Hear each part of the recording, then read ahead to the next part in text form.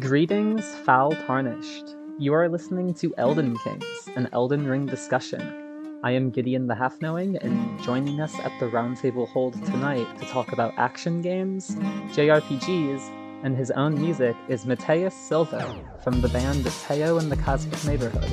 How are you doing tonight, Teo? I'm doing very good. How are you doing, Gideon? I'm doing real well, just the same. It's a really nice night out. Totally, it's a snowy afternoon for me. So, but it's good. It's good. I'm staying nice and cozy. Yeah, I mean, snow is real pretty when you're nice and cozy on the inside and don't have to go walking through it. Exactly, which is definitely what I'm gonna have to be doing for the next couple of days. But that's okay. Yeah. No, I'm doing really good. I'm doing really good. Just enjoying my weekend. Yeah, so one thing I like to do during my weekends to enjoy myself is play Dark Souls. So I thought I'd ask about you. What do you like to do during your weekends? Dude, I mean, you mentioned Dark Souls, and that's like Elden Ring has taken up. Like, how long has Elden Ring been out now? Like 8 months, 9 months. Like, I have been playing that game for 80% of those times. I mean, like when I'm not working or doing music or being with my girlfriend or something. It's like when it comes to gaming, I was exclusively playing Elden Ring. I think I took a break to play Monster Hunter Rise when Sunbreak came out, maybe, and then I definitely just took another break. I just took my second break to play Pokemon Arceus, which I'm having a great fucking time with. But I love Elden Ring. I love making music, drawing. I have a story that like kind of goes in with all the music and stuff like that. So, my time is very stream of consciousness. That's kind of how it works. I want to spend as little time working as like on like my day job and as much time just going between these cycles of being, basically. You live in the moment every day of your life. I try to. Very much so. No, I get that. I mean, that's the best way to do it, Don't focus on your day job, explore the realm of possibilities in every way you can, and make sure that every moment is filled with something you like. Yeah, basically. And like, that's definitely one school of thought. Like it's some people say that happiness has to be earned and stuff like that. And I don't know. I'm of the school of thought that people are just, I think, you should try to be happy, basically. Like, you know what I mean? Like there's a lot of shitty things going on, and there's a lot, it's just try to take your joy where you can find it. That's a positive mindset. It's optimistic, Find happiness where you can. Exactly. I saw on Reddit the other day that some psychologists tried to define happiness and joy as a mental illness because it was generally in direct opposition to worldly facts. So he called it what's the word? Denial or something? That's crazy. I mean, I don't like, my gut reaction to that is not to disagree, honestly, because like it's almost like that sort of like when like you're having the shittiest day at work, and if you've ever been in a relationship, your relationship's not going good, or you just got dumped, you're like you're not good with your parents. It's just like the worst day ever, and you just sort of start laughing at it. Like, have you ever had one of those moments where it's just sort of like, I feel like as a collective, like in the zeitgeist, sort of all hit that point somewhere around 2016. You can't help but laugh at the horror. Yeah, exactly. I mean, speaking of horror, like horror movies have been in I mean, I've heard this thrown around, but there's just like this crazy upswing in them. Like they're not just like well made, but they have a point, and they're actually scary in like new and cool ways. It's just it's a golden age of horror right now. I think partly because of how messed up the world is. I think there's a direct correlation, honestly. But sorry, I didn't mean to cut you off. No, you're totally okay. I was gonna say, I think that someone trying to tell me about that the other day, how just horror has been skyrocketing because it's not just American films that are doing it. Like, In Canada, No, there's an entire Inuit production thing that focuses primarily on horror. There's yeah, there's exactly. It's all over basically. Horror is coming. Like I just saw this. There's this movie called Blood Sky that I just saw. That was not from the U.S. And then there was another movie I just saw called The Swarm, which like honestly it was a C movie, but it had some really cool ideas. But like I mean, between like Get Out, Midsummer, Us, Barbarian, which just came out. If you haven't seen Barbarian, I'm not gonna say absolutely anything about it. Just get in the theater or in the rent it and watch it. It's amazing. I'll have to try it out. So good. Speaking of horror, I saw that on your YouTube channel, Teo Talks, you played Bloodborne. What was that like? Oh, it was great. Um, some behind the scenes info for you.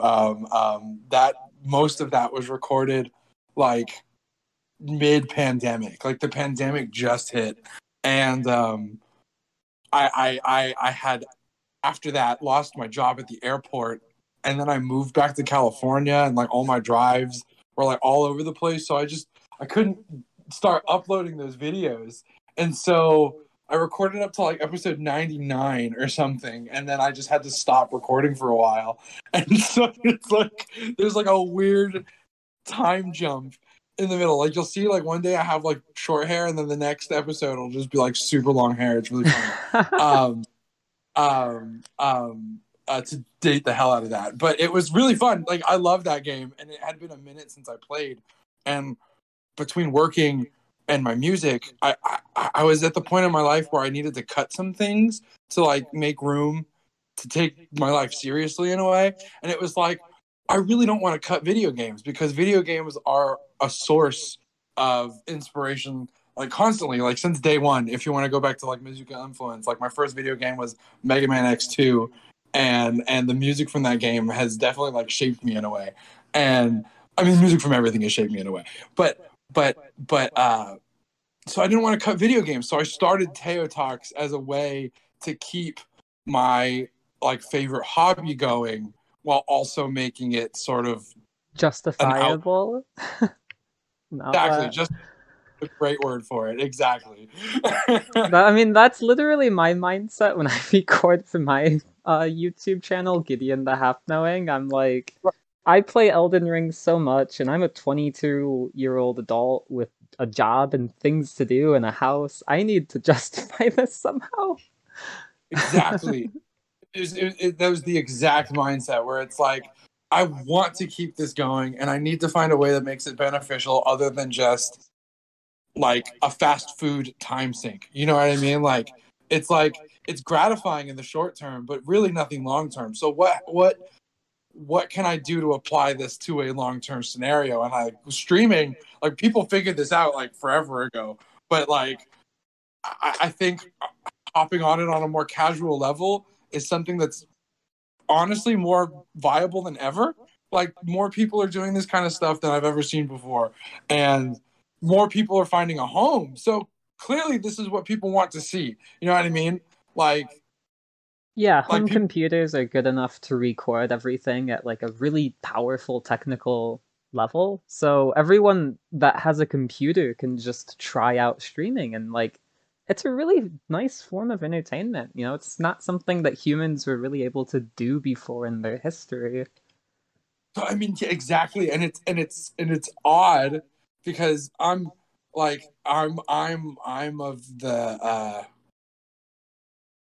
the generation that's like right in the middle of like where like my internet, for example, I have vague memories of dial up and even like a weird bulky ass laptop that my mom had that had like a round mouse in the middle, and like so it's like I have these distinct memories of like playing outside all the time and hanging out with friends, and that was really like valid for me.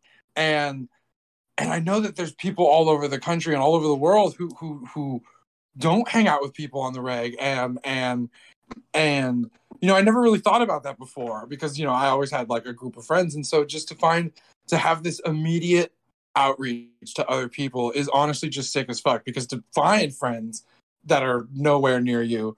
It's bittersweet because you can't go see them, but at the same time you're probably like, what if you're not used to going and seeing people? It's a good happy intermediate thing.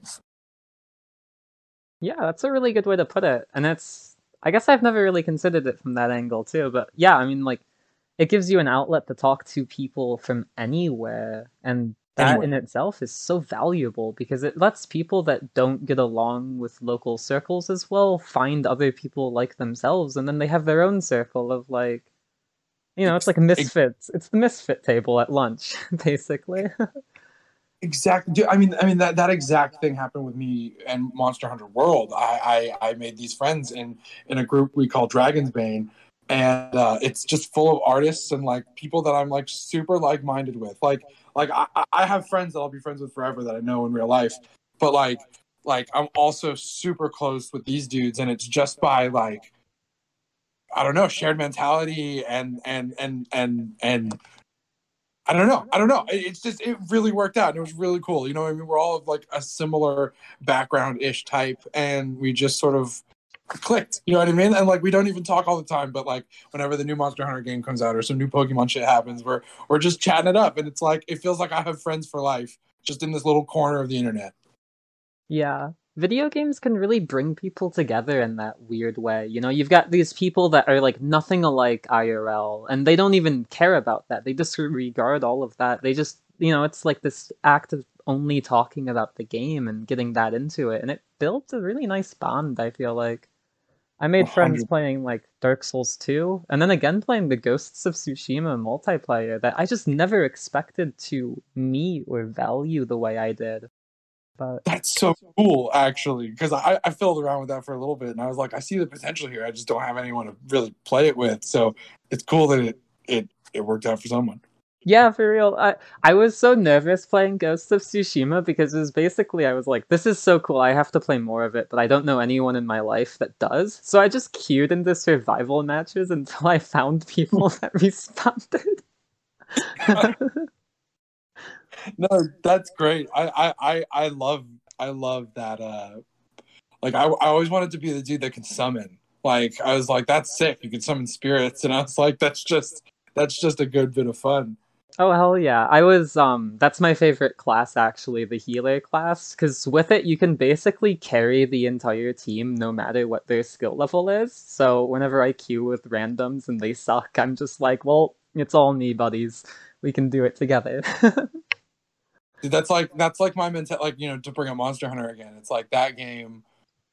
I think the reason that game works so well for teamwork, like, must be like Ghost of Tsushima, is that there's only 4 people allowed in an online match, and they designed it that way because they want everybody's actions to matter and or uh impact the game. So if someone's just sitting there fucking around in a puddle being like, ooh, like, what's over here, like, it'll, like, people will notice. You know what I mean? It won't go under the radar, and when they help out, it's also noticed. And I feel like the tenets of team working are built into that game, and I feel like Ghost of Tsushima definitely took a few pointers. um because it's just so fun. It's so fun to work with people on those types of things where it's just like, when someone saves you right in the nick of time, it's just like, yes. It's so fun. It makes you feel like a real life like fantasy hero going through it with a party or something. Yeah, a team and a squad and everything. Exactly. I Exactly. really liked Vermintide for that reason. Just going through a cooperative level with other people. It's fantastic. Totally, totally. Um, yeah, yeah. Getting back to Souls, the cooperation in Souls is really unique. Have you played any of the games before Elden Ring, where generally you'd cooperate through the entire level instead of just the boss? Oh yeah. Oh, I've been playing FromSoft games since 2015. Oh hell Um, yeah, Dark Souls 2. I started with it as well. Actually, I didn't start with Dark Souls 2. I started with Bloodborne. Oh Um, yeah. um, I, I I played Dark Souls 1 when it had come out, like shortly after it had come out, and I bounced off of it super hard because my friend was super into it, and he let me borrow it, and I got like past the Undead Burg, past the gargoyles, and some dude invaded me and gave me every item in the game. Oh, Like, wow. everything. And I was like, what is this? What is this? And I was just looking through all my stuff, and for some reason it super disincentivized me. I was like, okay. I like because Mega Man X2 being my first game, I really appreciate a reward system, and so it felt like I got the best character right at the beginning of the game, and dropped it, which is a shame. I just dropped it. I just dropped the fucking game. Um, um, That's so and then interesting. Like a twink tried to be nice but ruined your playthrough and made you not get back into it for 4 years. exactly, like quite literally that, and then I got into Bloodborne, which also had the benefit of being stylistically and thematically my fucking jam. I love that game. I love werewolves. I love Lovecraft. I love how moody and depressing it is. I love how much blood gets sprayed everywhere. Like, it's such a good game. Like, there's so like I could talk for hours about Bloodborne, so I'll cut myself off. Um What's your favorite boss? in Bloodborne or just in FromSoft? Let's start with Bloodborne. Okay, so in Bloodborne, there's two schools of this. There's like the design of how it looks, and then there's like the fight. And design wise, I love the cleric beast. I love Ebrietas. I absolutely adore the moon presence. This is gonna sound like some fanfic shit, but I had a dream about something that was so similar to the moon presence, like trapped in a sinking boat kind of thing. And it was so surreal to see it show up in a game. I was like shook when I saw it. I was like, what the fuck? Like, it was like plucked out of my head. It was so bizarre. Maybe you had a real life experience with an old one. That, maybe, honestly, I get the goosebumps about it. So all those from in terms of like how they look, and then from a fight, Father Gascoigne, Oh, Father Ludwig, Gascon's amazing. I love incredible. him.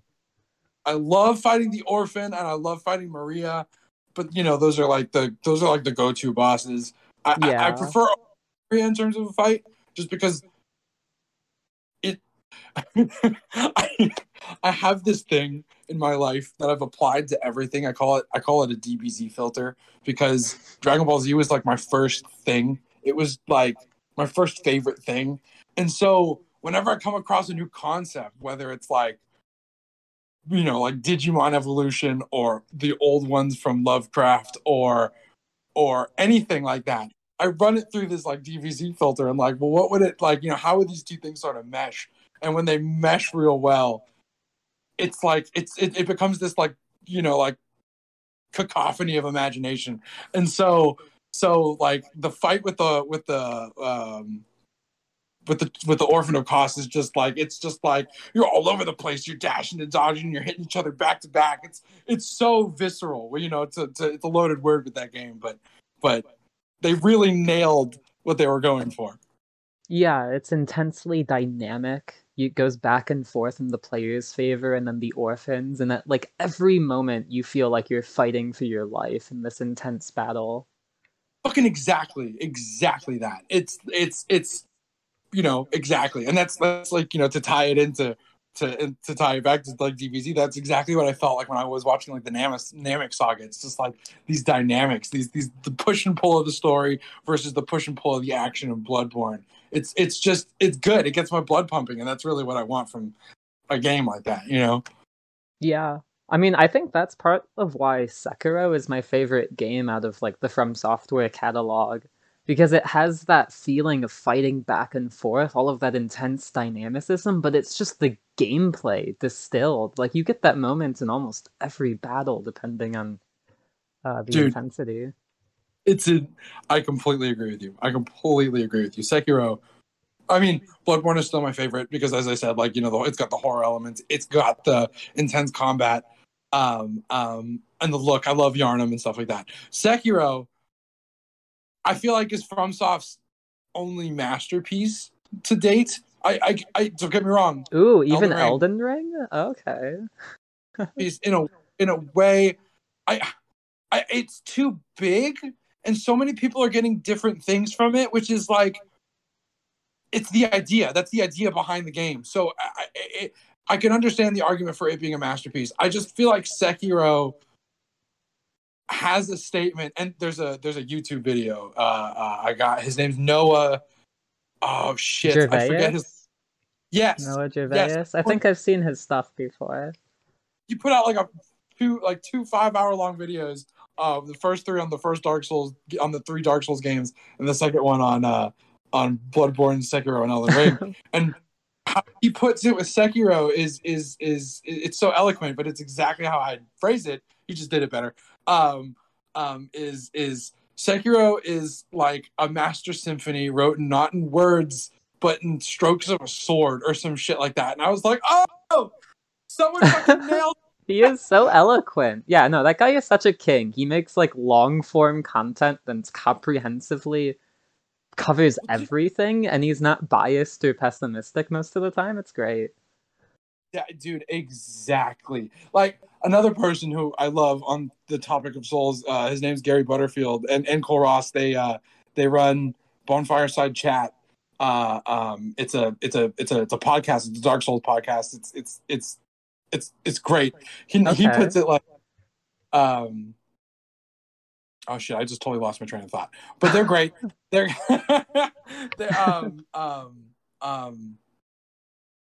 yeah, Sekiro for me is just a jam. Is just a jam. Gary Butterfield said about Noah is what he said. He says like so many YouTubes have long form videos, but Noah will say so much in 2 minutes, more than some YouTubers will say in like another 2-hour long video. It's like he gets so much across in just these punchy sentences. It's incredible. Yeah, his videos are long because he comprehensively gets into the entire game. Like other long form content, like is sometimes like analytic, but sometimes it just like turns over the same points over and over, which is cool. You know, it's a thing. But like, it's so padded. It feels too long to me. So padded. It's exactly. It's like I even heard in one video someone's like I don't remember the exact statement, but it was just like. Someone, in order to turn into a werewolf, you must imbibe the blood in Bloodborne, and therefore, someone turns into a werewolf by imbibing the blood. And it's like you. The potion for Cusco, the poison specifically for Cusco. You mean Cusco's poison? Exactly. Exactly. Yeah. But on Sekiro, yeah, Sekiro is a masterpiece. It's a masterpiece in terms of that blood pumping feeling. When I defeated Ishin, like I respect Ishin as like a full on individual, like human being at this point. Like, I love the way he dies too. Like he's a badass even when he dies. He just goes down to the kneeling position and he's like, "Finish it." Exactly. Like he's, I mean, like some people think the whole Warriors Code thing is overrated, but I'm so into it sometimes, and I'm into it when it's done well. And with Ishin, it's done so well. Like the dude was just himself through and through, like good and bad. He like remained true to himself, and that was kind of like the point. Exactly, it was. Yeah. I mean, part of it, part of the point, Yeah, it's the things that I took out of it for sure. I mean, like. Ishin was true to himself as a warrior. That's such a good way to put it, because one of the things that From Software really likes to like do with their warrior characters is like the code of honor is what matters, not the philosophy or ideology that it supports, but the fact that you have a code and that you stay true to yourself. And like Gideon Ofnir even has that line that he ends most of his dialogue with, where he asks the player in Elden Ring to like stay true to themselves, stay constant. Like, oh, I'm so glad you brought that up. It's perfect. Yeah, totally. Gideon can eat shit though. Fucking Elbenoric massacre. Yeah, dude, he's a monster. I mean, honestly, I don't know. I'm not gonna get too dark on this podcast, but I don't think Godfrey, like, there's been this recent trend of Godfrey being viewed as like a good dude because he like cares about Morgoth in that cutscene. But if you listen to Nefeli Lou in that scene where she's outside of the Arbanog village, she says, "I've seen this before. Like, this isn't anything new. This is something that's caused by men." Is specifically a line that she says, Oh, and it the the go. concept. Sorry, you go on. Oh, sorry, no, what were you gonna say? Well, okay. So I have so much a lore analysis put into that dialogue line. If I'm gonna be honest, like the dialogue line itself is that she's seen it before, a waking world of horror made by men or something like that, and Yeah, it's actually, at least in my opinion, it's possibly in reference to something that happened in Leyndell. Essentially, the lore behind the Omen Killers is that they're perfumers that at some point took it upon themselves to cleanse the Golden Order of defilement. The right. Omen, who they saw as like a sign of defilement to the Erd Tree. And Yes, you get the lore of how that first happened with like a specific Omen Killer named Rollo. And right. that probably connects to Leyndell because, first of all, that was the headquarters of the perfumers, where their alchemist guild was located. And in Yeah, Leyndell, there's two distinct sections of the city. There's this part where you enter from, where it's golden rooftops and nice buildings, but then there's the other side of the city, the southern part, which is burnt out, and all of the rooftops are gray or black. It's a poor ghetto type place. yeah. There was a fight there for sure. Yeah, but the thing with that is that the walls of Leyndell have never been breached ever. So whatever fight happened there happened within its own walls and not from an outsider. Because the last time it was breached was when Gransix attacked the city, but like they Yeah, would have rebuilt, in like the 5,000, 10,000 years since then. I guess I attributed that to the dragons, but that does seem to make sense. Like they would have built around Grand Sax as opposed to just, I don't know. Maybe, I mean, another thing would be like there's peace with the dragons, but you have to leave Grand Sax's body alone, or we'll throw more lightning at you. It might have been that they couldn't remove the body since it's an ancient dragon made of gravelstone. It was just ah, there permanently after dying, was my assumption. yeah. No, but that dialogue that Nefeli says is very loaded with a lot of meaning, and to me, like that, what you had is a really good read on it. Mine doesn't. Mine can coexist with yours 100%. I always read that as her being born into that environment, like her being born into an environment of conquest. If like some like because her name is Nefeli Lou, like a lot of people took that to mean She's the relative daughter of Godfrey, Horaloo. daughter.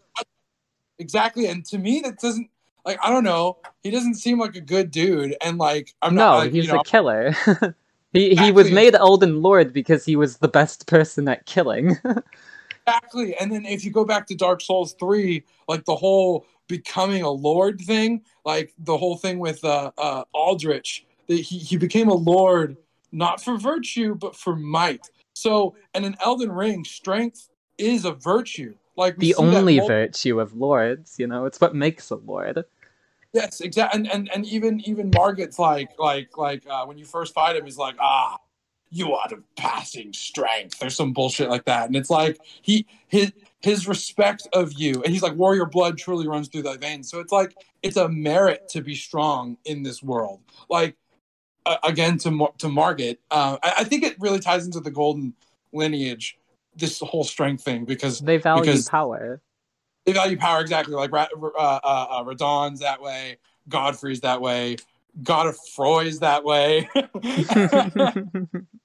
um, um, To go back to the the Nephili Lu line, though, sorry, not to just dwell on it, but oh, it's a essentially the good finishing part of it is that the waking horror that I think she might reference is that if you assume Leyndell to have, at the beginning of its time, harbored within itself like the regular citizens that were like had the blessing of grace, the Elbenorics who were seen and looked down upon, like if you look at Rykard's Volcano Manor, there's a lot of Elbenorics there that are imprisoned, and you know why, because they turn into that like scarlet blood-clotted one that's all fucked up and will try and eat you.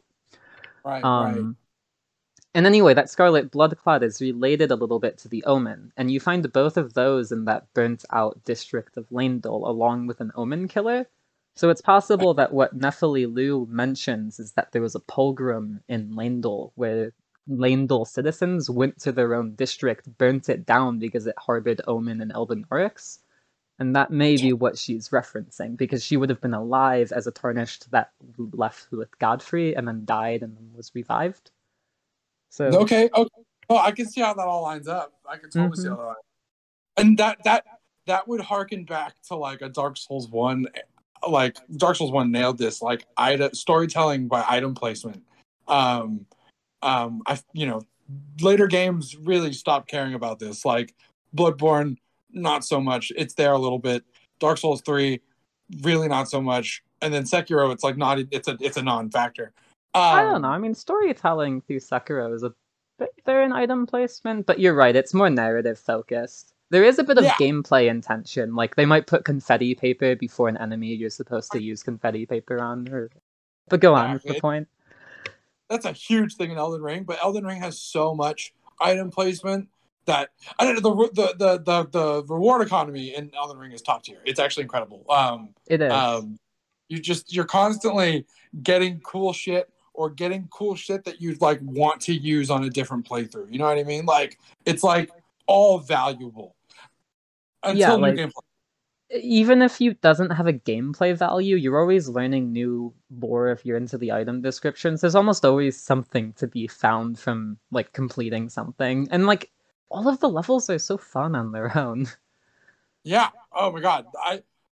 Yeah. I mean, almost every FromSoft level is fun. I'd say there are far less misses starting with Sekiro and Elden Ring. I don't think they fuck up on level design in those two games very much, like at all.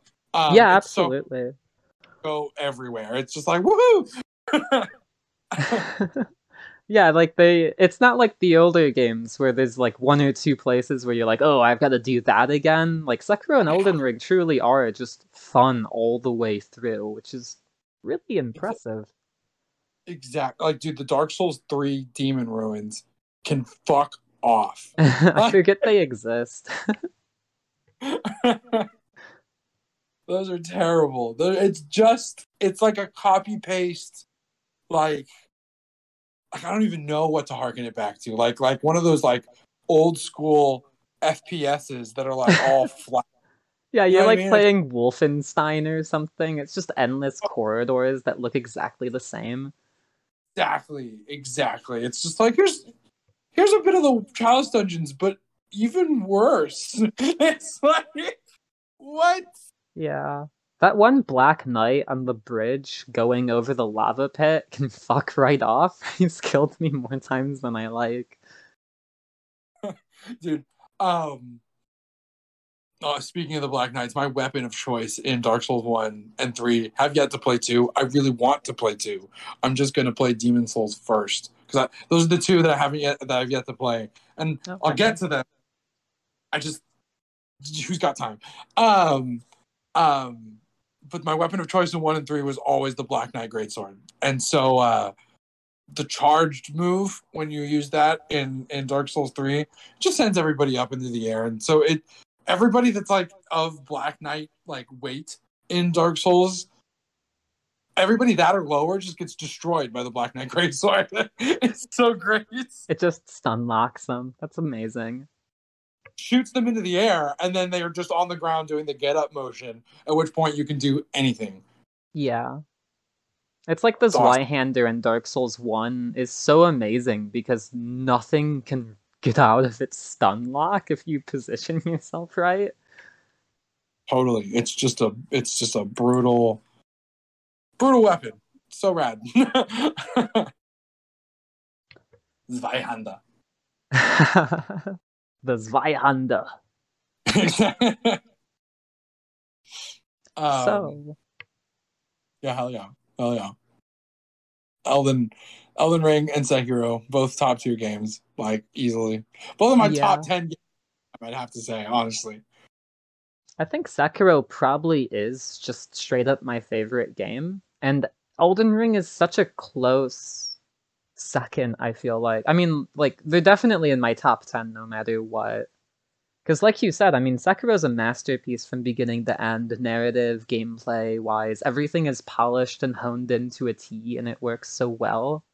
And then Yes. Elden Ring is just this sort of like I hesitate to say it because it's sort of like silly, but like it literally is sort of a magnum opus because it just repeats all of the thematic ideas that were established in the Dark Souls trilogy, but makes them coherent and puts a setting to it that like makes sense the entire way through and lets them examine the themes to their fullest detail. It's incredible. I don't even know how they made such a game of that scope.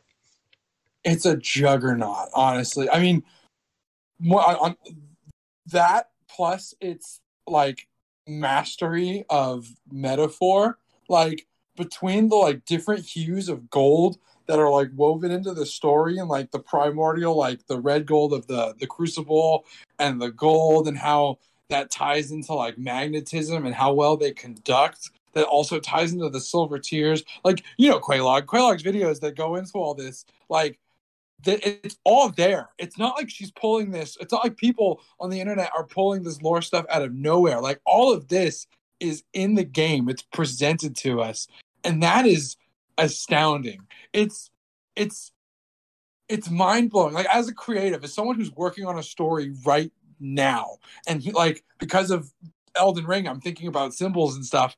I don't even want to touch what Elden Ring has like come close to, because it's like I'm good with a couple of symbols and a couple of metaphors in my story, and the rest can be like, people's own interpretations. But what Elden Ring is like weaving together and like balancing on, it's like that like cartoon image of like a dude. It's a circus image of that dude spinning a bunch of plates on a bunch of sticks, like he's holding like one on each finger, one on his knee, one on his tongue, and it's like he's balancing all these spinning plates. It's like that's what Elden Ring feels like to me. Like in terms of like how it's like metaphor, it's just this crazy structure of interconnectivity and lore and meaning, and so many people have read so many different things, and that's all by intention. Yeah, it's almost transcendental in its storytelling because it manages to tell multiple stories under the same broader overarching theme, but all of those stories are told through the player having their own story that is dynamically created by them playing the game, which is just its Yeah. whole ass thing on its own. And within that story that happens, you could use a whole ass reading guide to try and understand it because their use of names is so broadly there. Like a name symbolically alludes to a character, but they can go by multiple names, and most characters have an intentionally dualistic aspect to explore and get into. And then, like you Yes. said, with Qualeg, Yeah. exploring the color symbolism of the game, that's just so in depth. Like all of the colors on the color wheel are represented with ideas like green for stamina, red for vitality, blue for magic, spiritualism, Yeah. purple for sleep. All of them have opposites that somewhat play into each other, and all of them build into broader overarching themes that thematically tie in with each other. Like gold is immortality and inner order, and then blue, and then silver is like sorcery and spiritualism and outer order. It blows my mind, And then there's actually. these like secret colors, like the Glow-Eyed Queen. You know what I mean? There's like secret meanings in between these colors. And Yeah, it's like, like purple is sleep, but then it's also death, and violet is gold, close to purple, and that's where it comes in with the death aspect, but then it's also a mix of red and blue. So yeah, the mixture of red and blue, which is vitality and spiritualism, creates fucking purple, which is represented by Radican's children, and he's red marrying blue. And on top of that, red is representative of gold, which is representative of inner order, and blue is representative of silver and outer order. And the entire thematic through line of the game is that inner and outer order don't get along. So all of that just works. Like, all what the work. fuck? it's it's insane. And so, you know, I like it's amazing. And so, you know, it's funny how this conversation is kind of a weird companion piece to the discourse that's going on Twitter right now about, you know, the cut content and how Elden Ring was sort of like, you know, things were changed and stuff like that. And it's upsetting some people, you know, which I get, but it's also just like, do you see how much of this is working? Like, despite all of that, it's crazy. Like we've been doing nothing but unabashedly praising the shit out of this game, and it's like all valid in my opinion. You know what I mean? Yeah. Like, and, It deserves yeah, all the praise. exactly. It's like you know, I mean, so to sit here and say that it's not a masterpiece that like I did earlier is you know, a loaded statement as well. I've almost convinced myself that it is a masterpiece at this point. So like it's just doing things differently. Like I think what keeps Bloodborne ahead of Sekiro for me is the same reason that keeps Bloodborne ahead of Elden Ring for me, where it's like Bloodborne is still kind of like the closest thing we have to sci-fi Souls. You know what I mean? There's like experiments and there's lab equipment and all sort of stuff. And aesthetically, Elden Ring brings a lot to the table. I outside of like Melania and Malekith, though, I don't think there's any designs that I really love that I'm like really attached to. And so, you know, two of the main bosses that I'm like super stoked about. That's great. Um, um, but like the rule of cool in Elden Ring is a little lacking for me. I think it has more meaning and lore significance than it does like. Yeah, no, I okay, know. so I actually agree with this. Like Elden Ring is so carefully set up as an immersive world with its own history that it makes the narrative it does not forced, but it forces it to play along with the idea of being immersive. So they sacrifice some of those possible moments where they could just do something badass and insane or like pacing wise that would just blow you off your feet. Maybe like how Bloodborne or Sekiro or whatever does it. I Yeah, don't know. totally. Is that I agree with you. I agree with you. I mean, yeah. It's yeah, it's hard to put my finger on. You know, it's a thought that I've had since the game came out, but I haven't been able to like. This is my first time articulating it. You know what I mean? So mm-hmm. it clearly needs a bit more time in the oven. This thought, but that doesn't that's totally subjective. You know, somebody else can look at like the what the fuck is that thing? The Sentry, what the Tree Sentinel, and be Tree like, this is the Sentinel, coolest yeah. looking thing ever. This is the most badass thing I've ever seen. And so I don't want to take that away from everybody. You know, anybody. It's like uh like from aesthetic purposes, I much prefer the gargoyles to Dark Souls 1 than I do the gargoyles to Elden Ring. Like I just they speak to me more. Like personally. And that's not even because like I'm a huge Dark Souls 1 fan. I actually think I like Elden Ring more than Dark Souls 1.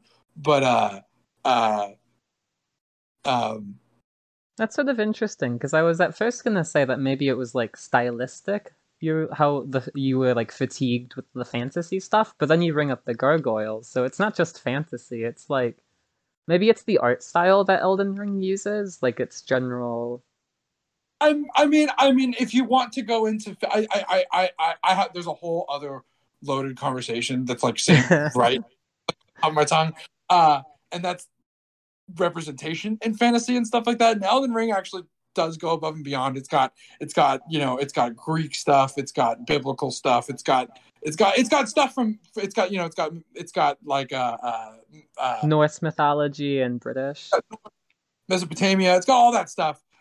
But there's so many parts of the world that have never been explored in fantasy. And I go back to like Disney's Moana, and I was so excited when that movie came out because it was just cool to see Indonesian myth in a movie, you know, Polynesian myth in a movie. Sorry. It was cool to see that aesthetic. It was cool to see that mythology translated into a more modern fantasy. And I'm feeling equally stoked and a bit more personally stoked because I'm Brazilian. But when Black Panther 2 came out, I'm hyped as shit because they made Namor South American, basically Mesoamerican, and it's such a cool aesthetic change. And I love that they're bringing more culture into the world, and it's not because that there's been a lack of culture, which there has been. It's because that there's more markets that are coming around the world, right? Like that's the main reason it's happening. But at the same time, I hope the success of these things lets us see myths and art and lore from all these other countries. I'd love to see like an Aztec inspired Elden Ring. You know what I That'd mean? be awesome, yeah. I was I'd gonna say love to see, Egyptian, but or Aztec, yeah. like, you know, there's so many different cultures like across all of Africa. There's so many, like, there's Brazilian myths that have never worked their way into things. Like, you Google Quetzalcoatl, and one of the only things you get is a blonde anime chick from some battle anime. You don't even get the Aztec snake god thing. So Yeah, it's the like, rainbow feathered serpent. Like, that's such a badass concept. Why has it not been put into more things? exactly, like Rayquaza from Pokemon is one of the only things I can think of that is a I direct never. reference. That's so smart. Holy. How did I never know that? That's like my favorite Pokemon game. Totally, dude. Hoenn, when it's legendaries, are so good. I love that trio. So awesome. But yeah, I really want to see more, not just like, you know, representation in terms of like actors and stuff, but I want to see more representation in terms of like culture and ideas and theming and stuff like that. And so, like, I guess part of I am a little stale on fantasy. Like, the whole concept of like elves and trolls and orcs It's and overplayed. people up into races like that is something I'm not into. Um, um, it just becomes a real loaded conversation. See the movie Bright. I I haven't seen it, but haven't um, seen it either, but it just led to the whole premise of the movie is that the orcs are like black people, and it's just this. oh, Exactly, right? The second you start basing your premise on something like that, it's like, hold on, like, yeah, um, pause. pause, reevaluate. And so, tying that into Elden Ring, like the whole storyline with the it's the Omen and the Frenzied Flame are really tied together in this, to me. Like, you have all these oppressed races. Like, you have the demi-humans, you have the misbegotten, you have the Omen themselves, you have the outcast gladiator soldiers that have become pumpkin heads, and then you have the merchants. And like, those are like on two separate things, but the merchants embody the storyline of like An oppressed people, the misery and abject despair. Yeah. labeled, like a labeled people. It's like, you label us this way, we're gonna act this way. And that's a sentiment that, I mean, I don't want to speak for others, but that I've, as a person of color, I've certainly felt this way. Like, you know what I mean? It's just like it's a very upsetting thing. And so it's like, not that I want to see the world burn, but it's like that sentiment of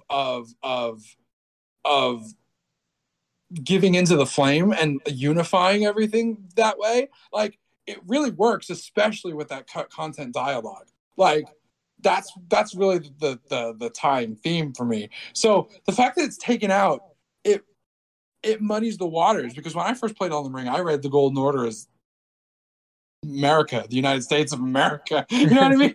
Like, Yeah, it's an that's how. imperialistic force that has laid its laws against the entire land and like actively oppresses multiple groups of people while maintaining a wealthy elite. Like, come on. It's there. You know what I mean? The subtext is there, and I think as Quaylar has dived in, it does definitely go deeper than just America. It's more about power systems and structures as a whole, but it's still there. hmm Yeah, no, I mean, yeah, it's about power structures, it's about everything, but I feel like one of the reasons that the intention of the yellow flame of chaos, it used to be red, and the red used to stand for vengeance in like an old version of the game back like in 2019 and 2020, based off of what I've read in cut content. So the fact that Personally. they changed it to thematically be more in line with a modern sense of the game, where it's about misery and helplessness and the desire to see the world burn, like I feel like that's a really potent take, and they did it to be more relatable. Like the red theme of vengeance was based off of Norse mythology, where most of the tales are cautionary against feuding, you know? It's a little hard on the nose for sure. A little one dimensional for sure. Yeah, I see. That's a good change. Yeah.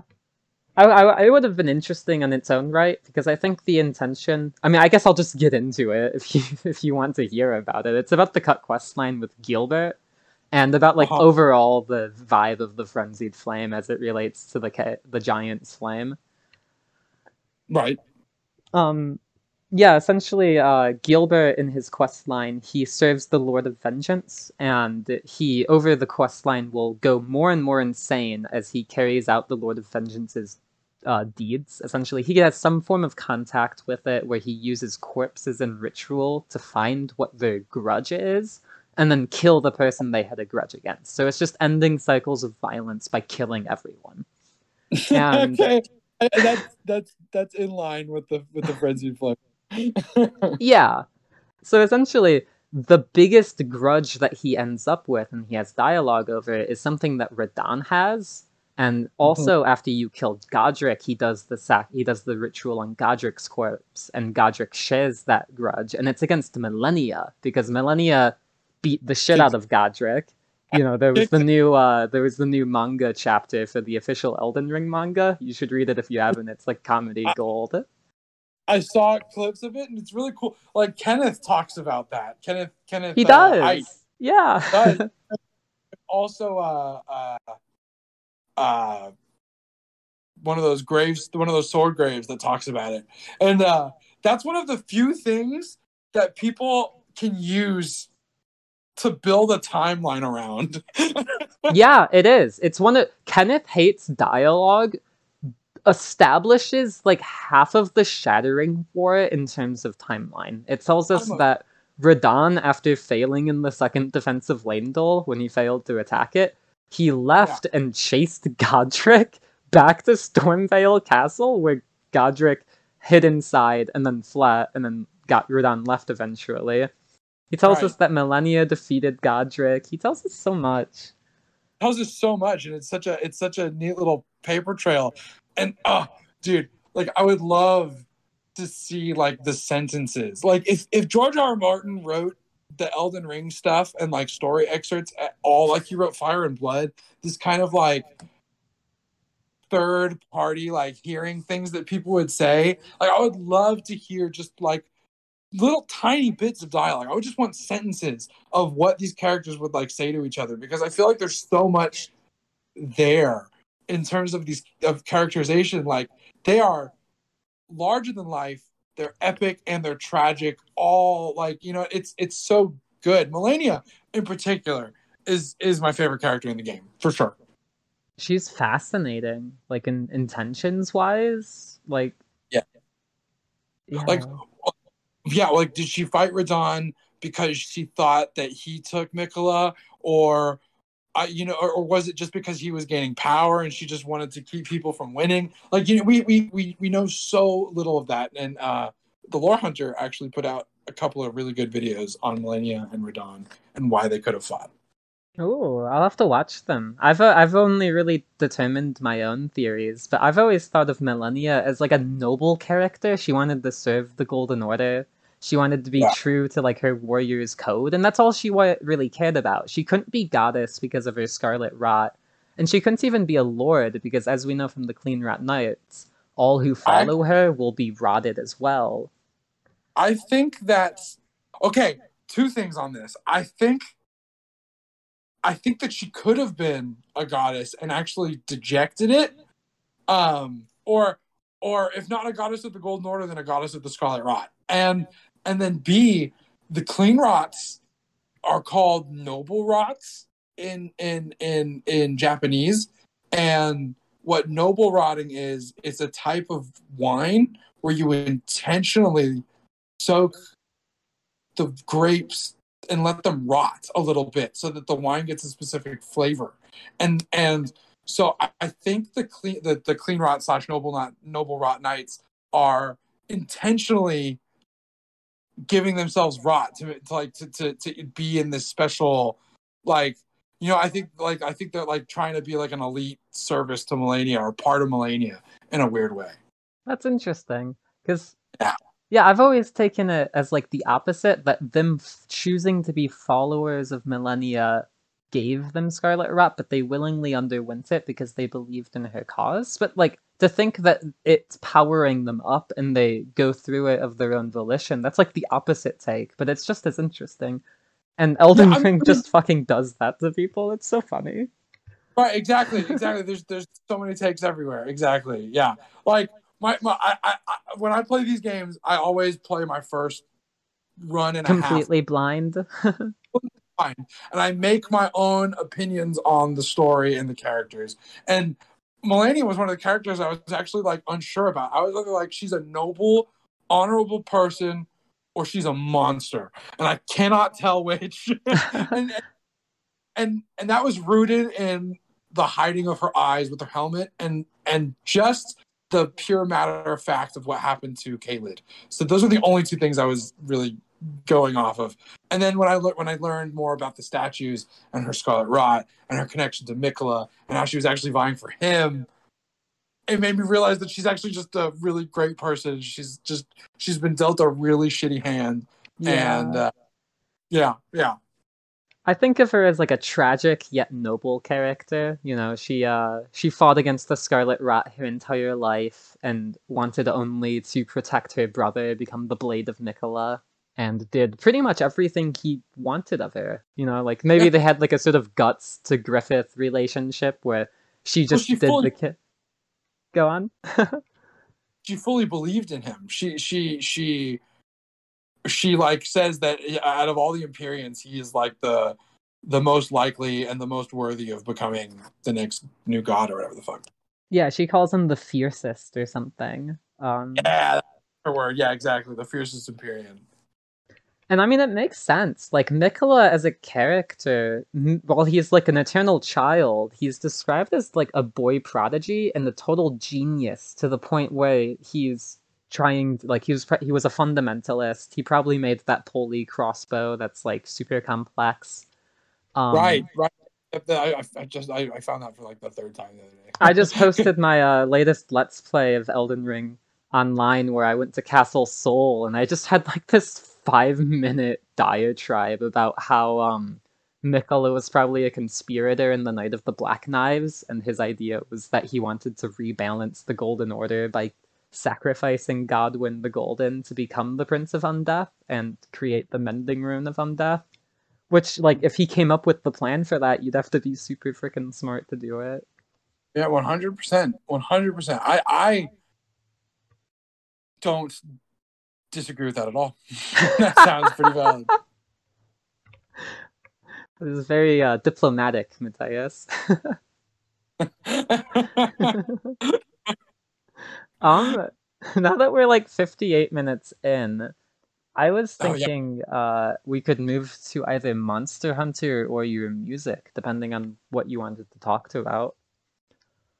I mean, in terms of Monster Hunter, I got a thumb injury a little bit ago. It's called like gamer's thumb or mommy's thumb, and I haven't been playing as much fighting games or as much Monster Hunter for the past few months, just because I'm just a little hesitant to, because they require a lot of inputs. You know, when you're playing like Tekken or Dragon Ball Fighters or Monster Hunter, your thumb is just like you're doing a lot, yeah. Yeah, exactly. So I have to get back into those games and work my thumb out a little bit to get. But Elden Ring, you use the triggers, right? So it's not too taxing. But Monster Hunter is a fucking masterpiece of a franchise. I think it's started the whole no, not started, that's the wrong terminology. They really excelled at the whole storytelling with world building, like indirect, just what you see is what you're informed of, and like you get to pick up on all that. And the ecology and stuff is just out of this world in terms of like fantasy creatures. I don't think anybody does it better than Monster Hunter. Yeah, Monster Hunter World is the only one I've played, but it blew me away with its attention to detail and the bestiaries and making everything seem like pseudo-realistic in a medieval apothecary style manner. And I love that vibe. I love anything along those lines. I was all for it.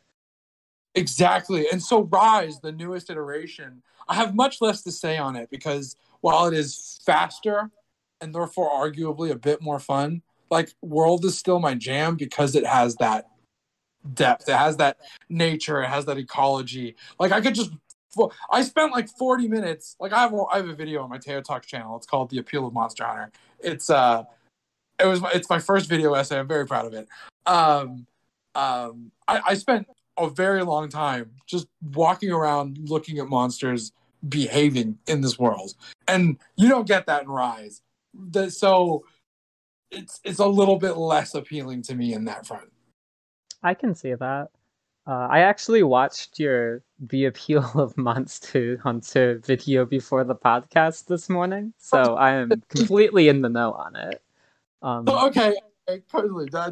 What'd you think? Did you have a good time with it? I did. It was good. There is this point in the video where you slow it down to show this footage of an Anjanath jumping from like plateau rock to plateau rock, and I have never seen any creature do that in Monster Hunter ever. I didn't even know it was an interaction. It was awesome. I was like, that's a whole ass thing. It's a whole ass thing. Dude, when I first saw that, I was literally freaking out. I was like, what the fuck? What the fuck? But yeah, if you wanna swap topics to the music, I'm super down to talk about that. I'm recording new songs like as we speak, like not at the moment, but like in the next couple of days and the past couple of days, we're just working on two new ones, and I'm vibing to them. You're making 2 new songs, you mean? Yes. Okay. Do I get to know anything about them? Like, do you have any names in mind or lyrics? One of them is called "Carried Away," and the other one is called "Rip Off My Head." Oh. They're opposites. One of them is about being in a flow state and how that's like really good for you, and like the lyrics is I get carried away, I get pulled with the moon, so I go down with the stars, and then I'm back again, and it's just about like it's about how when you enter that flow state of consciousness, you just sort of get swept up, and you work on something, and then when it's done or when you have to stop, you sort of get back into the real life of things, and it's a good thing. It's a good thing. But it's important to stay, a foot in reality, a foot in the stream, kind of thing. And then the other one is about anxiety, basically. I don't deal with a lot of anxiety, but I know a lot of people who do, and it's kind of like a distilled conversation in a way of what it feels like to have anxiety and go through a breakdown in your head. No, less so like that. I mean, the beginning, like the first sentence, it's kind of like a quick summary of what it's like to like wake up and feel anxiety. Like another title for the song could be Sunlight, and it's a reference to like that feeling of cold sunlight when you like go out into the sun and things are supposed to be chilling, but you still don't feel good, and it's like cold sun. Like it only feels like, bleak. There's like no color to it.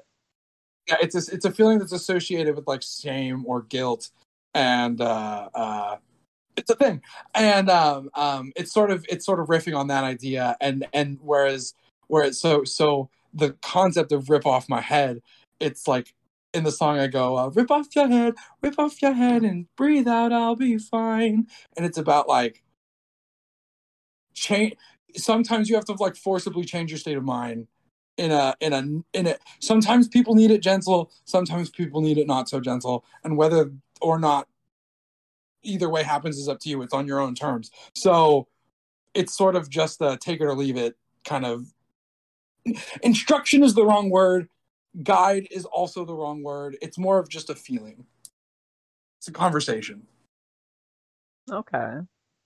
I mean, Yeah. yeah, I guess a lot of music, you want your music to be defined as a feeling if it's good music.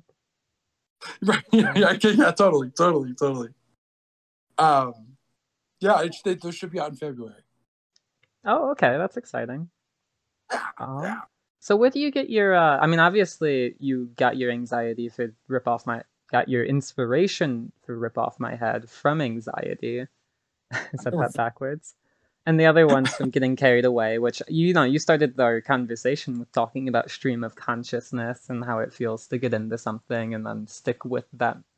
So I imagine that's partly what carried away is about. But what other inspiration do you uh feel for your music, I guess? You mentioned video games before.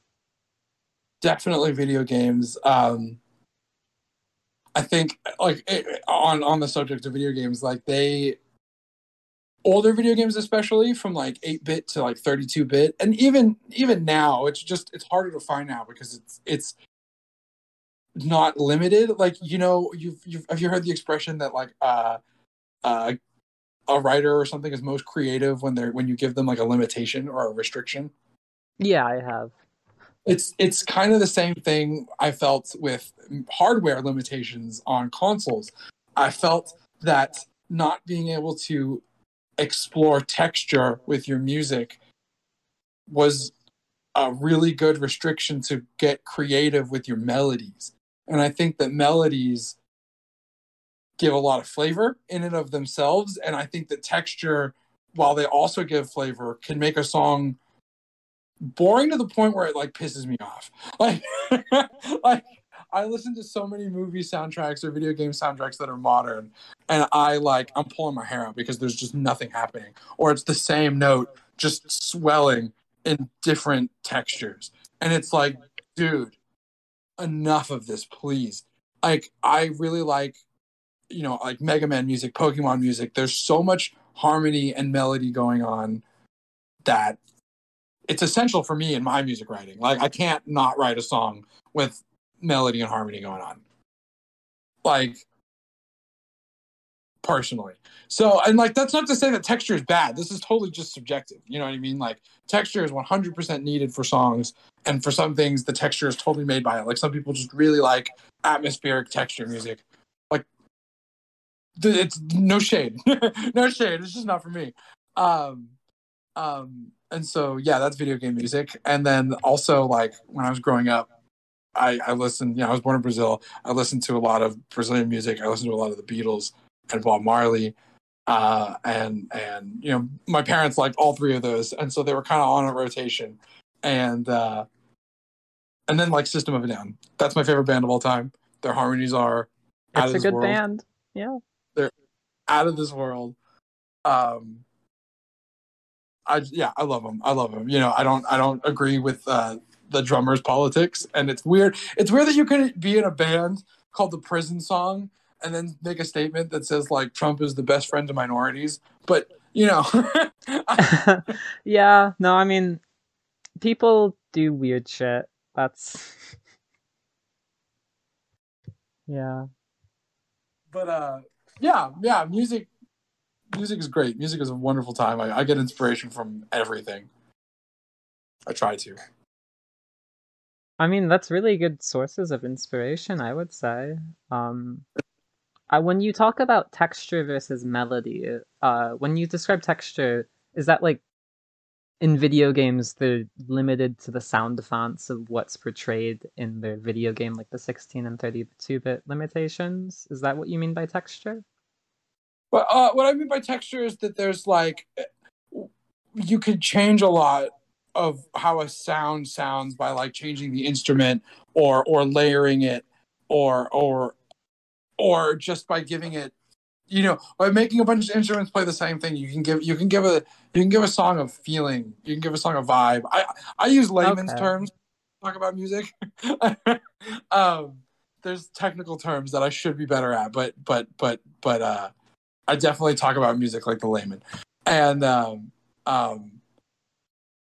And so like I'm trying to just come up with like a really good example. Like, like you hear the Pokemon Center theme, and that's just all melody. It's a melody that personally I find that's grown obnoxious to me, but then it gets like nostalgic and then it gets obnoxious again. It's one of those like children's songs melodies. Um and then compare that to something like Elden Ring. Compare that to like the Limgrave music, right? Like it's just like this slightly edgy, windy string thing, and it's fine. I personally would fucking kill for FromSoft games to have full on level music. What did you think of Landel or the Altus Plateau with its That background? is that is actually sublime because it really conveys the feeling of the city, and the flute does it for me. It does Like it for me too. I love that backing track. when you walk up to the dude just playing the flute and it like blends in with the background music. Same thing with the merchants. Like I almost wish that there were characters playing me. I wish FromSoft levels were a bit more populated and that you could like if they only want music that's coming from in world. Like imagine like a fantasy like New Orleans that's like it's like a combination of New Orleans and like the Undead Burg, and there's just people playing music that you can like hear like across the city while you're doing your soul stuff. I just think that would be my jam. I know that's not for everybody, and some people are hearing this right now and going like, "What the fuck?" But but Even just a for Souls game that's just quiet for most of itself, and then you get to a town and there's like people just playing music and like dancing or just I don't know, that'd be such a good way of establishing tone for a lived in location for a game that doesn't do it very often. exactly, dude. I just think that there's a lot of potential there. I think there's a lot of potential there, and I know that's not what everybody wants, but I feel like the next iterate, like FromSoft, is beginning more and more. They're Uh, branching out. yeah, exactly. They're branching out, and it's so interesting that that George R. R. Martin's additions to Elden Ring, like a lot of people attribute all of the character stuff to George R. R. Martin, and I look at Sekiro and I see the natural evolution between Sekiro and Elden Ring, and like how the characters influence the narrative so directly. And I go, this is like the step they would have taken anyway. You know what I mean? Like this is where they wanted to go, and getting George R. R. Martin helped them do that. It doesn't feel like it was like a forced collaboration. It felt very organic, for lack of a better word. I think so. Like, Scott. I think from what I've read of interviews, George Martin he came in because they wanted someone like with a Western vibe for writing, and also because he's a famous author, and if they could get him, they wanted to. Like, he almost turned it down. I mean, like, it was just like a very like casual acceptance, at least from how it sounded. But he worked on like the demigods and all of them. So it definitely wasn't that he was working on the entire plot. He worked on like the base concept of what Elden Ring would be about, a Yeah, war I heard. between demigods that fell into stagnation. Yes, yeah, he did the demigods. He did. I actually think he came up with some of the like. I think he actually came up with a lot of establishments, and I think he actually came up with quite a bit of powers. Um, um, he wrote the like 5,000 year lore, and I just think that I feel like he had something to do with the fingers and the cuckoos and stuff like that. Like I feel like the like Raya Lucaria and all that magic stuff that feels George R. R. Martin to me. That feels like factions within factions, and that just feels Yeah, I can see that. I'd be curious if we could ever like figure out exactly what he wrote. I know that about he that so. defined the Elden Ring. Like before he came into the project, the Elden Ring was the nebulous power that does stuff like the first flame did. But it was Right. him that came up with the idea of making it a ring. And then if you go into other interviews, Miyazaki himself talks about the Elden Ring as a representation of like ideology and philosophy and stuff on the world. I wish I had the actual quote. Um, It's yeah. so cool. That's again that mastery of metaphor, dude. Yeah, actually. It's so good. So good. So beyond me, honestly. Another thing that's really cool about FromSoft games that's very similar to my experience is learning stories that are not in your first language, like having to piece together via intent. It's like that's something that I have a lot of experience with, just traveling between two countries. Was just learning I both ideas and stories, and just sort of having to like put them together in my own head in a way, and like having to like do this weird translation, not of words but of like intent. You know what I mean? And it's just so cool that someone has, like Miyazaki, has found a way to take that feeling and make it applicable to everyone who plays the game. You know what I mean? Like everybody You who mean plays all. like going between countries and speaking to people that don't speak your native language and like Yeah, trying to understand them is like more like reading the intent in their words rather than understanding every word, and then that's the it's sort of, yeah, feeling. Okay, go. exactly. Well, it works like that with conversation, but it also works like that for shows and movies and stuff. Like, you know what I mean? Like, it's like I just sort of had to pick stuff up and or read a book and sort of like, I know these words, but I don't know these words, so I have to sort of infer both via picture and and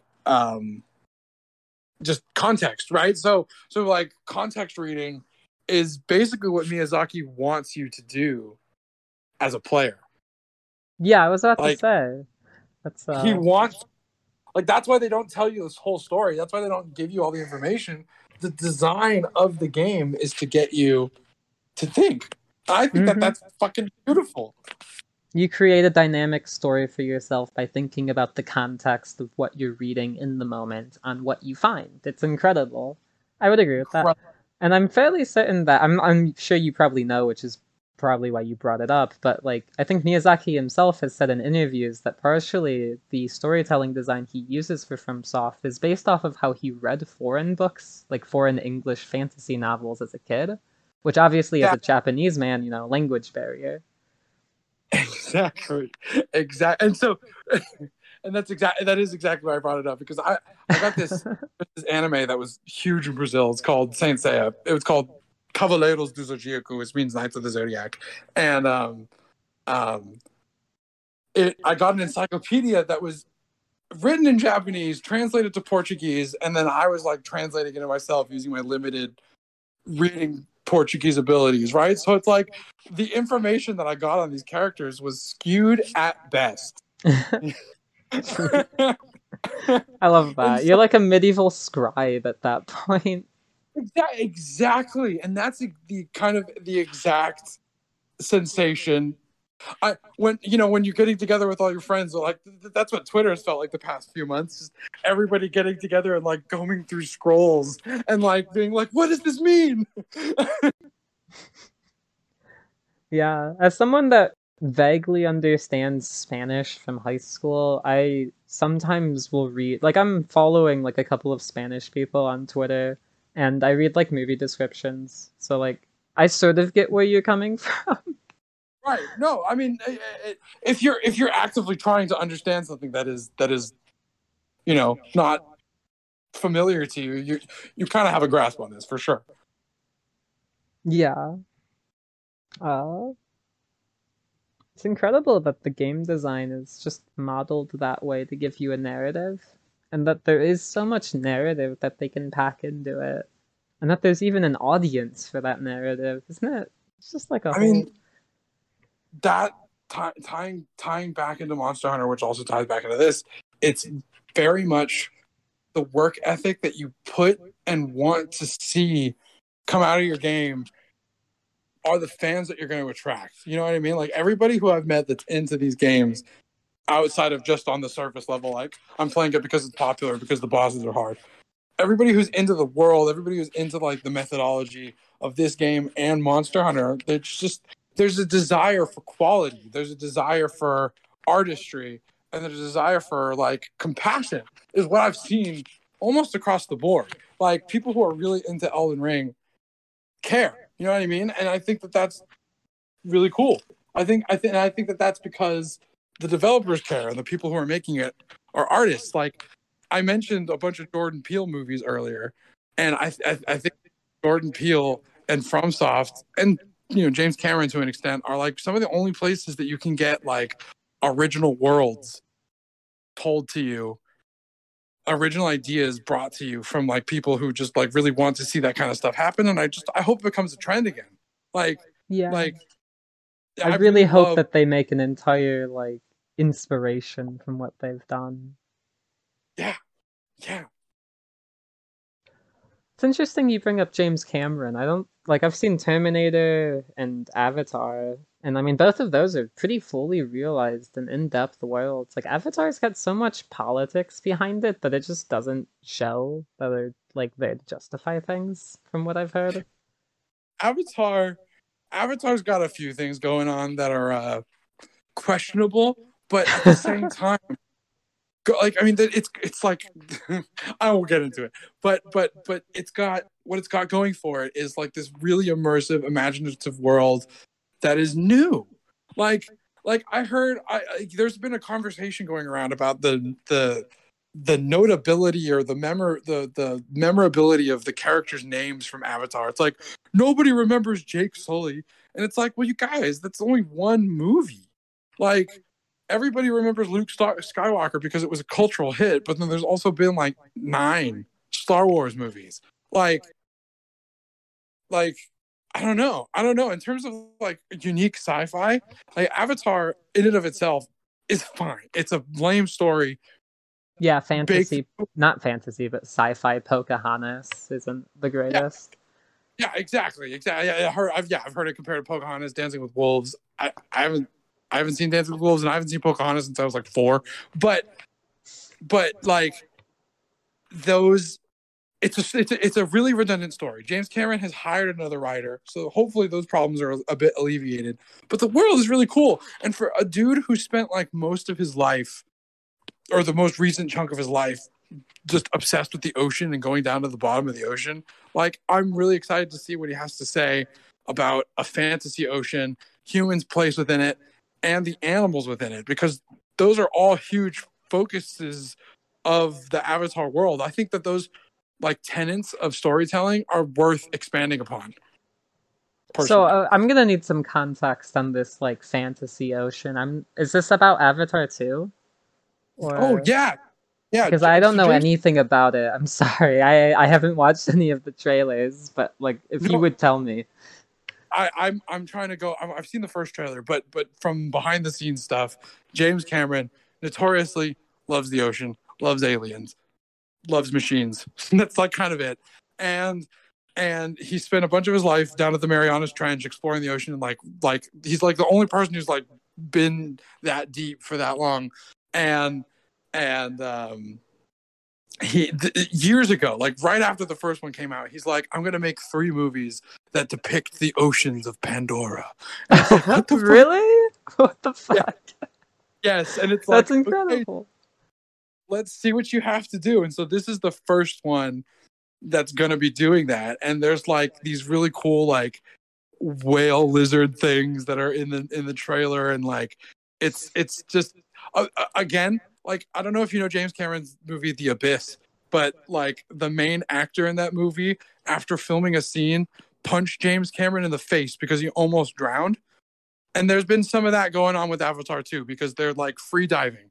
Everybody in the movie had to take free diving lessons because so much of this movie was filmed underwater. That's insane, and that's like actual underwater.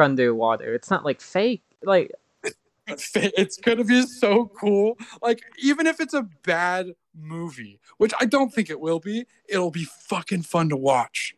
I heard that like at the current budget, what it's cost, like it'd have to have like some insane amount of people visit the box office for it to even cut a profit, Oh which my god, amuses me. dude! I mean, yeah.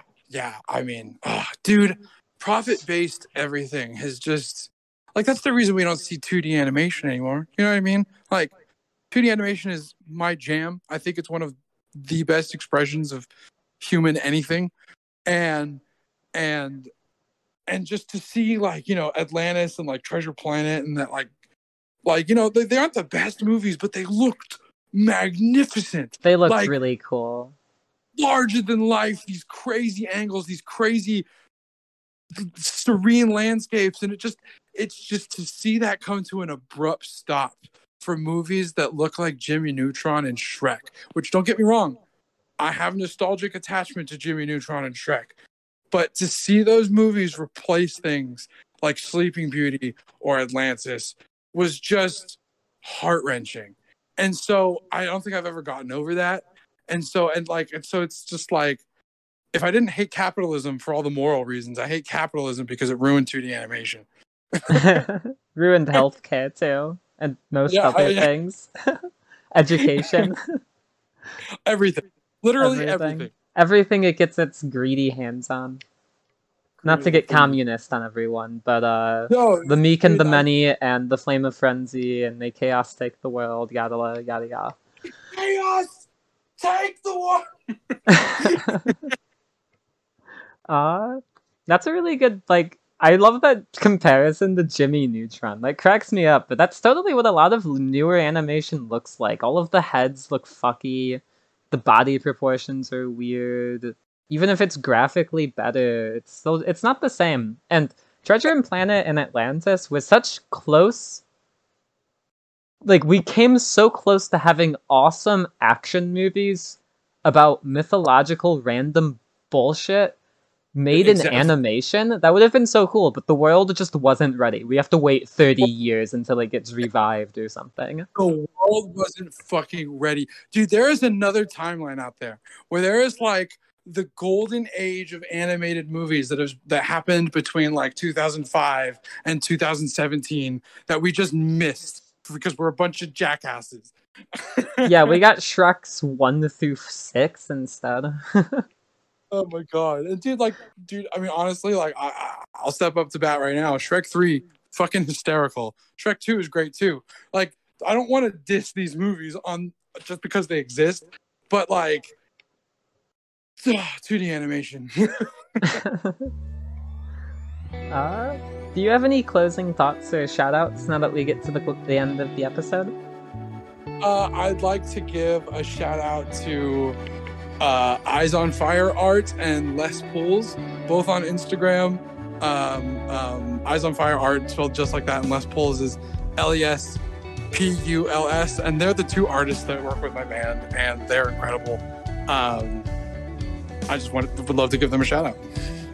Yeah, well, listening to your music, I really liked the art that was associated with it, and I mean, I definitely liked the latest album the most. It's very nice. Thank you. The instrumental one? Yeah. I think I've heard the half of the instrumental one, and then the one, like, the version of it with the vocals. It's like something du azul. What is it? Fora du azul? Yeah, Fora du azul. It means out of the blue. Oh, okay, that makes sense. Yeah. Because the reasoning behind that was just it was supposed to be a 3-song EP, and then COVID happened, and we couldn't play shows, and we're like, well, let's just make an album, and it just sort of happened out of the blue. That's a really good name. I like that. Yeah. Apparently, yeah, it's also a little political, but I won't get into it. Well, hell yeah! Thank you so much for having me on, man. Yeah, it was a pleasure having you. Thank you for coming on. We hope to see you again sometime. Well, this has been episode 8 of Elden Kings and Elden Ring discussion.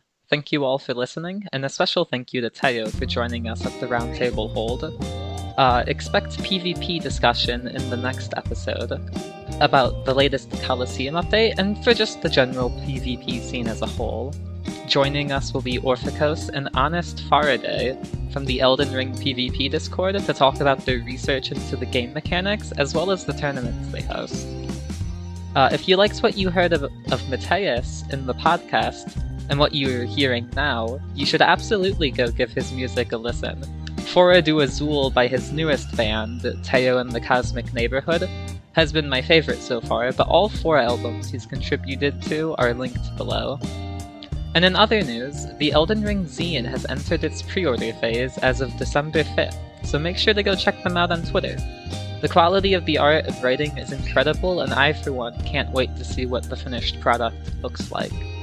Finally, and what has gotten me the most hyped this week, is From Software's most recent announcement at the Video Game Awards.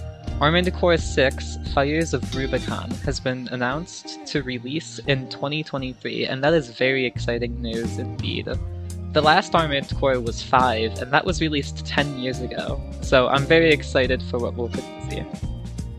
See you next time. This has been Gideon the Half-Knowing, and this has been Elden Kings.